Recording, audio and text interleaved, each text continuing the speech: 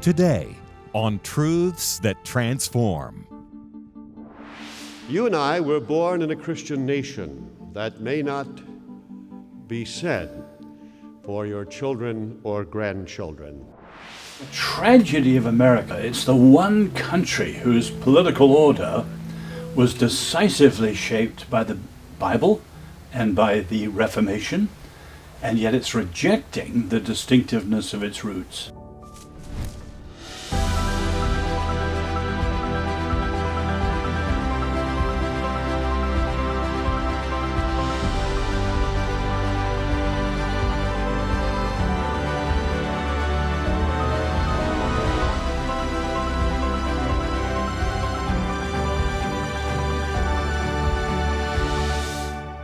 Hello, I'm Rob Pacienza. This month, we're celebrating America's birthday. Today's radicals on the left want to sever us from our nation's history and rebuild upon foundations far from what our founders envisioned. But the revolutionary period provides us with a very clear case study in where that would take us. Not long after the American War for Independence, the French had their own revolution. America was built upon a Christian base, while the atheistic French Revolution set out to destroy any vestige of Christianity in public life. Our Providence Forum ministry, under Dr. Jerry Newcomb, has produced the Foundation of American Liberty series of documentaries. Here is a preview of the newest one, Endowed by Their Creator, which investigates the stark difference between the two revolutions, which we forget today to our great danger. After the success of the American Revolution, France had its own revolution in 1789, but it was very different in many ways.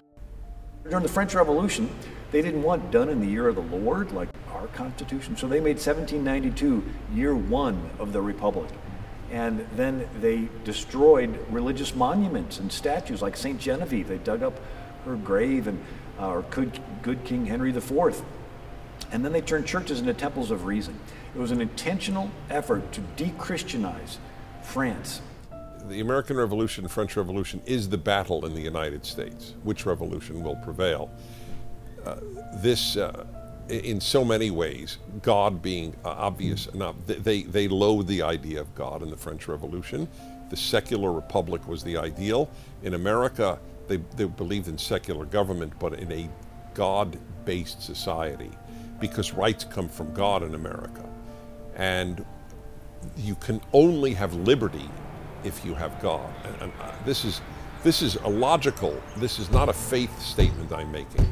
People will either feel accountable for their behavior to God or the state. Those are your two choices. It is an absurdity to believe they'll be good if they're accountable only to themselves. If you're only accountable to yourself, you will always justify what you do. So it's foolishness to believe you can make a good society where everybody is only accountable morally to themselves. That is the battle, the French Revolution and American Revolution. And God is the ultimate issue. No creator, no creation, no moral absolutes versus the Declaration of Independence, which speaks of the self-evidence, presuppositional self-evidence of a creator, creation, and moral absolutes. That is the epicenter of the culture war. In a nutshell, our founders sacrificed their prosperity for their posterity, us.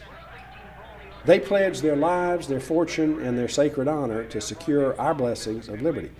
We, on the other hand, have fallen into a pattern of doing just the opposite. We've set on our posteriors while socialistic policies plunder our posterity, financially and morally, on the altar of temporal prosperity. We must be prepared not only to repel the enemy outside our borders, but to uncover and crush the more dangerous enemy within. This Bill of Rights secures to us the God-given freedom of speech. It was a great contrast, the American Revolution in 1776 versus the French Revolution in 1789. The French view has virtually swept the world. Chinese communism, the fruit of 1789. Russian Marxism, the fruit of 1789. You know, much of so-called liberal democracy in Europe, the left-wing progressivism, the fruit of 1789. Most of the American intellectuals, 1789. And that's why they have very deficient views of freedom. And the tragedy of America, it's the one country whose political order was decisively shaped by the Bible and by the Reformation, and yet it's rejecting the distinctiveness of its roots. The repercussions of the godless French Revolution are with us to this very day. Did the founders of America intend our nation to be a purely secular one? Did they intend that God has no place in our government? The founding fathers intend a secular government, secular in the sense that there was to be no established church. We will have no established church at the national level, but the churches at that time were thought free to have state churches as they saw fit. That's why the First Amendment says Congress. Doesn't say the states, doesn't say the local school boards. Congress shall make no law respecting an establishment of religion or prohibiting the free exercise thereof. Nevertheless, while there was to be no established state religion at the national level, that did not mean that there was to be no national recognition of God. Our national days of Thanksgiving clearly recognize that. So a public acknowledgement of God as a nation was never thought to be contrary to the principle that there is no established church.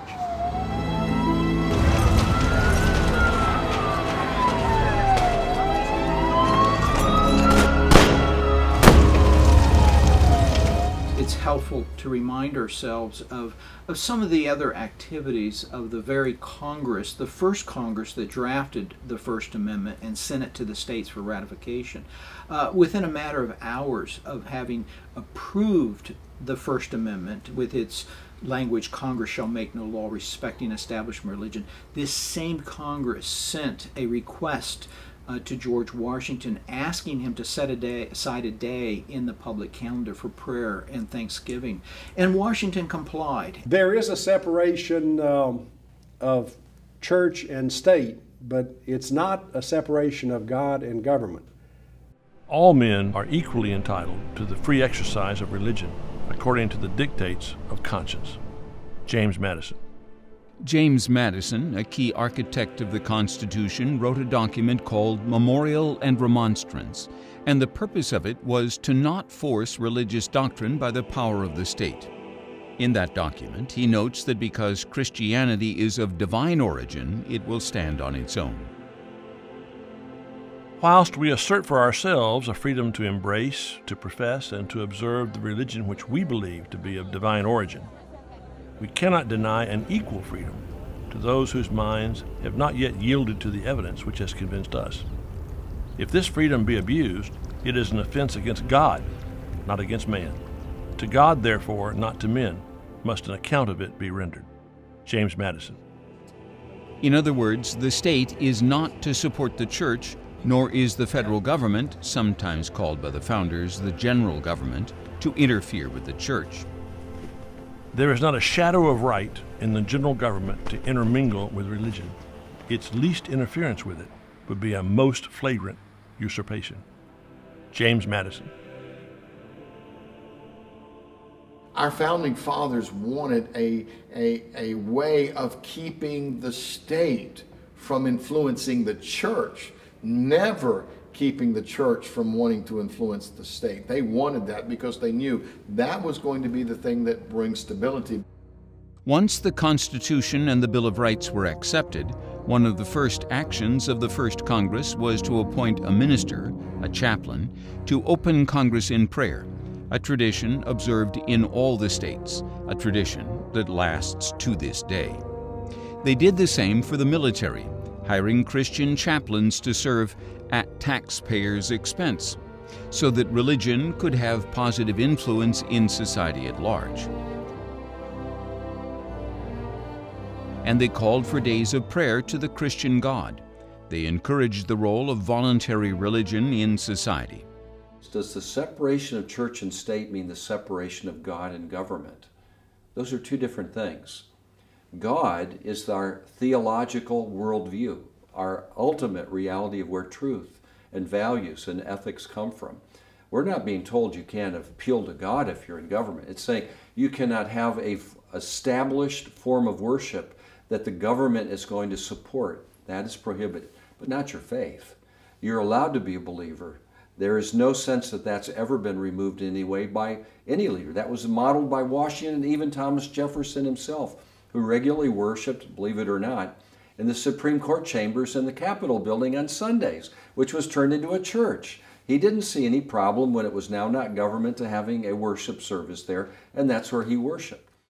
We have come to learn that the separation of church and state was the ideal, and in fact, this was one of the great interventions of the Catholic community in the United States to the Second Vatican Council.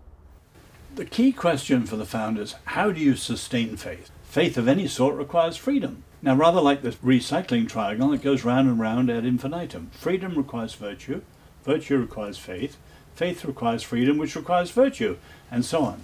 Now, the trouble is the word virtue today has become sort of goody-goody. But for the framers, virtue, obviously coming from the classic understanding that all ethics has to be rooted in courage. So the word virtue is related to the word for man in Latin and so on. But the point was, for them, virtue included honesty, loyalty, patriotism, and above all, character, who you are when no one sees. John Adams once noted, "Our Constitution was made only for a moral and religious people. It is wholly inadequate to the government of any other." I think that our Constitution and our government was made for a moral people, people who love liberty, and the reason why is that we had very few laws because people's behavior was governed by customs and tradition and religious values. Today we're moving away from that. And what we're seeing more and more laws being written to control human behavior as opposed to personal values. As you have just seen, the secular radicalism of the French Revolution was nothing like the appeal to God-granted rights in America's move to independence.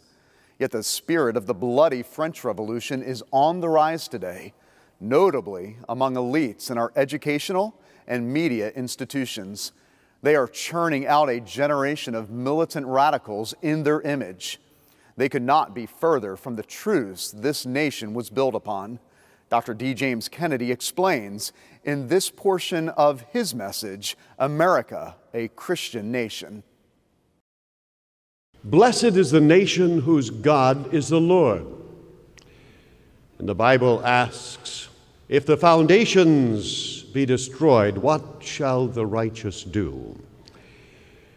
There is no doubt that this is indeed a nation which was built upon the foundation of God, that the Lord indeed was the God of this nation, that it was founded upon the principles of God's Word, upon the teachings of Christianity, and for the advancement of the kingdom of Christ. All of that is under enormous attack and has been for the last few decades. In fact, so effective has been that attack that the historical revisionists have all but removed every vestige of our Christian heritage from our textbooks in school. You and I were born in a Christian nation. That may not be said for your children or grandchildren, unless we who have received this marvelous patrimony do something other than let it sift through our fingers like sand, because we are engaged simply in personal peace and prosperity, as Dr. Francis Schaeffer used to say. And my subject is America, a Christian nation. That is a concept which has been so systematically blotted from the collective memory of this country as to sound in the ears of most people in America to be an alien philosophy, an intrusion of religion into the tranquility of a secular country. There are those in our country today who are busily tearing apart that foundation, who would gnash their teeth at the idea that this is a Christian nation, and will not be satisfied until they have removed every vestige of our Christian heritage from not only the minds but the monuments of this country. But let's go back to the beginning, to those intrepid pilgrims that set sail from Holland to come to this country after fleeing their native England 12 years before. Their governor for 30 or more years was, of course, William Bradford, who gives us the only history of that period. And before they set sail from Holland, he described their motives in coming. He said they had, quote, a great hope and inward zeal of laying some good foundation, or at least to make some way thereunto for the propagating and advancing of the gospel of the kingdom of Christ in those remote parts of the world. Yea, though they should be but even a stepping stone unto others for the performing of so great a work. That is why they came, said their governor.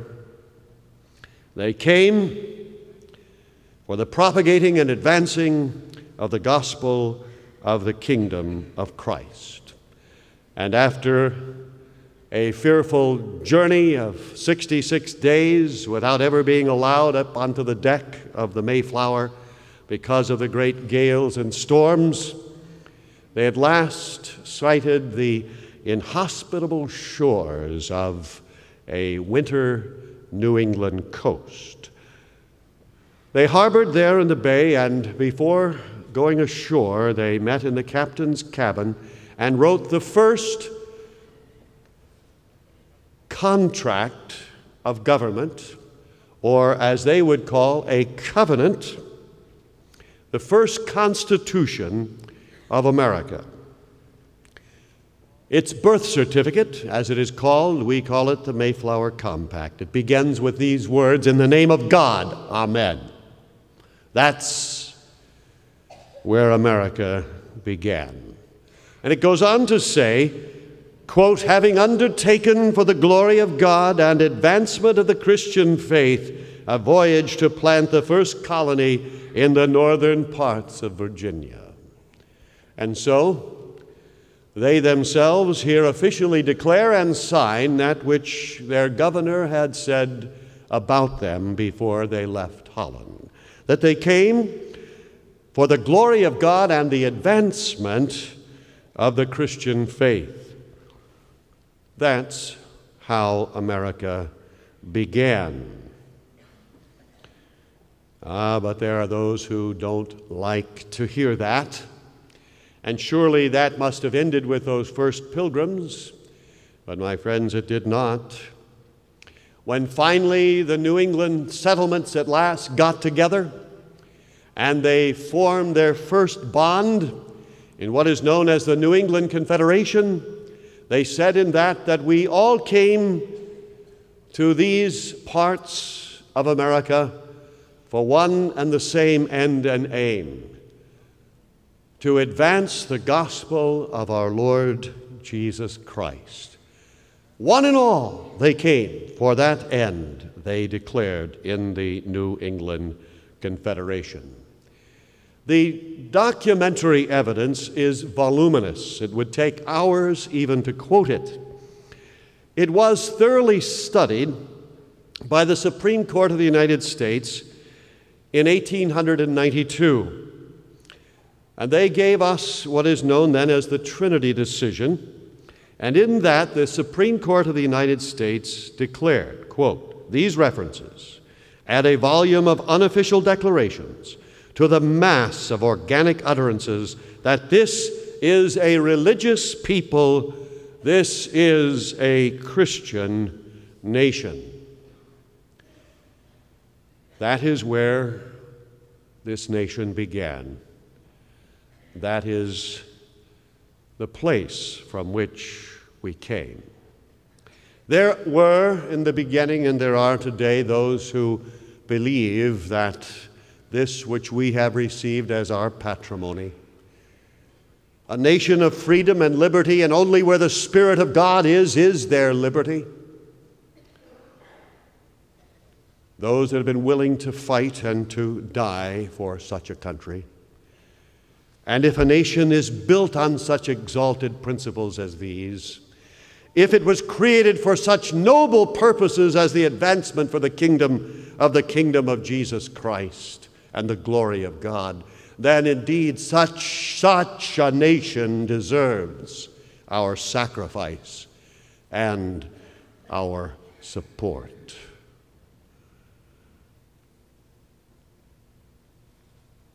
America, a Christian nation, demands an equal sacrifice from each of us. Hello, I'm Jennifer Kennedy Cassidy. As you just heard from my father, America's founding was overwhelmingly Christian. Those Christian foundations placed the rule of law even above the king himself. And if America is going to survive beyond her 247th birthday, it will require Christians to fearlessly and lovingly lead a return to those foundations. We must point America back to her roots in God and in biblical law. Today, our cultural institutions are dominated by the heirs to the bloody, secular French Revolution, which attempted to dethrone God and establish a nation on human reason alone. It resulted in a bloodbath full of horrifying acts of cruelty, and the offspring of that revolution are still with us today. They seek to rewrite our history, marginalize Christians and conservatives, and cancel those who hold to traditional morality. They want to build a gender-fluid, socialistic utopia ruled by, you guessed it, themselves. That's why it's essential for you to understand what's happening. The great Christian social critic, Os Guinness, has written a booklet, 1776 versus 1789, and we want to send it to you as our thanks for your generous donation to the work of this ministry. The two revolutions, America's and France's, show us as clear as day the difference between a Christian civilization and an atheistic one. The 20th century was led by those holding the spirit of the French Revolution, and it resulted in the killing of more than 100 million people in the Soviet Union, in China, and in Cambodia, among others. Find out in this booklet the crucial differences between a Christian founding and a godless one, and how we must return to our Christian roots today to save our nation. And if you're able to give a generous gift of $40 or more, we'll send you the booklet plus the new DVD documentary, Endowed by Their Creator, from our Providence Forum. Our own Dr. Jerry Newcomb is a best-selling author on America's Christian roots, and he produced this eye-opening documentary which highlights our Declaration of Independence, which rooted our rights in God rather than in government. That's a far cry from the godless revolutions that have led to death and tyranny. This special documentary features such experts as Dennis Prager, Os Guinness, Eric Metaxas, Jenna Ellis, and more. Our schools now often ignore this history, so you'll not only want to see it yourself, you'll want to make sure to share it with your children and grandchildren. That's the insightful booklet 1776 versus 1789 by Os Guinness as thanks for your generous donation, and the booklet plus the DVD documentary Endowed by Their Creator as thanks for your gift of $40 or more. And as you give, you are helping this ministry to produce these programs and broadcast these truths, which almost nobody else is doing. Simply write to us at D. James Kennedy Ministries, Box 11154, Fort Lauderdale, Florida, 33339, or call toll-free 877-962-7677, or go online to djkm.org. In just 3 more years, America will be reaching its 250th birthday, which is a remarkable achievement in human history. July has always been a time in which we look back upon the signing of the Declaration of Independence on July 4th, 1776, with a certain amount of awe and reverence. But sadly, that's begun to change in recent years. While the nation birthed by those relentlessly brave statesmen has given the most freedom and prosperity to the most people in human history, today's neo-Marxist radicals view the founders, and thus the nation they established, as irredeemably oppressive and sinister. They teach this view to American school children and propagate it in the media. While it's true our national character has been stained by the terrible historical injustices like slavery and Jim Crow, it's also true that the founders sowed the seeds of freedom in the Declaration of Independence, the Constitution, and the Bill of Rights, so that those unjust institutions could not long endure. Dr. Martin Luther King Jr. and the American Civil Rights Movement succeeded, not by rejecting America's founding, but by calling Americans back to the founding principles. But today's radicals have come to pillage and destroy those truths. They want to dynamite our foundation, overthrow those principles, and rebuild America as a new socialist utopia that they can control. But make no mistake, there is nothing new here. This is the same godless totalitarian ideology that birthed the bloody French Revolution and later led to 100 million deaths under communism in the 20th century alone. The Founding Fathers insisted that our rights come from God, and as the atheist regimes have proven, when God is removed from the equation, we have no rights at all, just the iron fist of tyranny.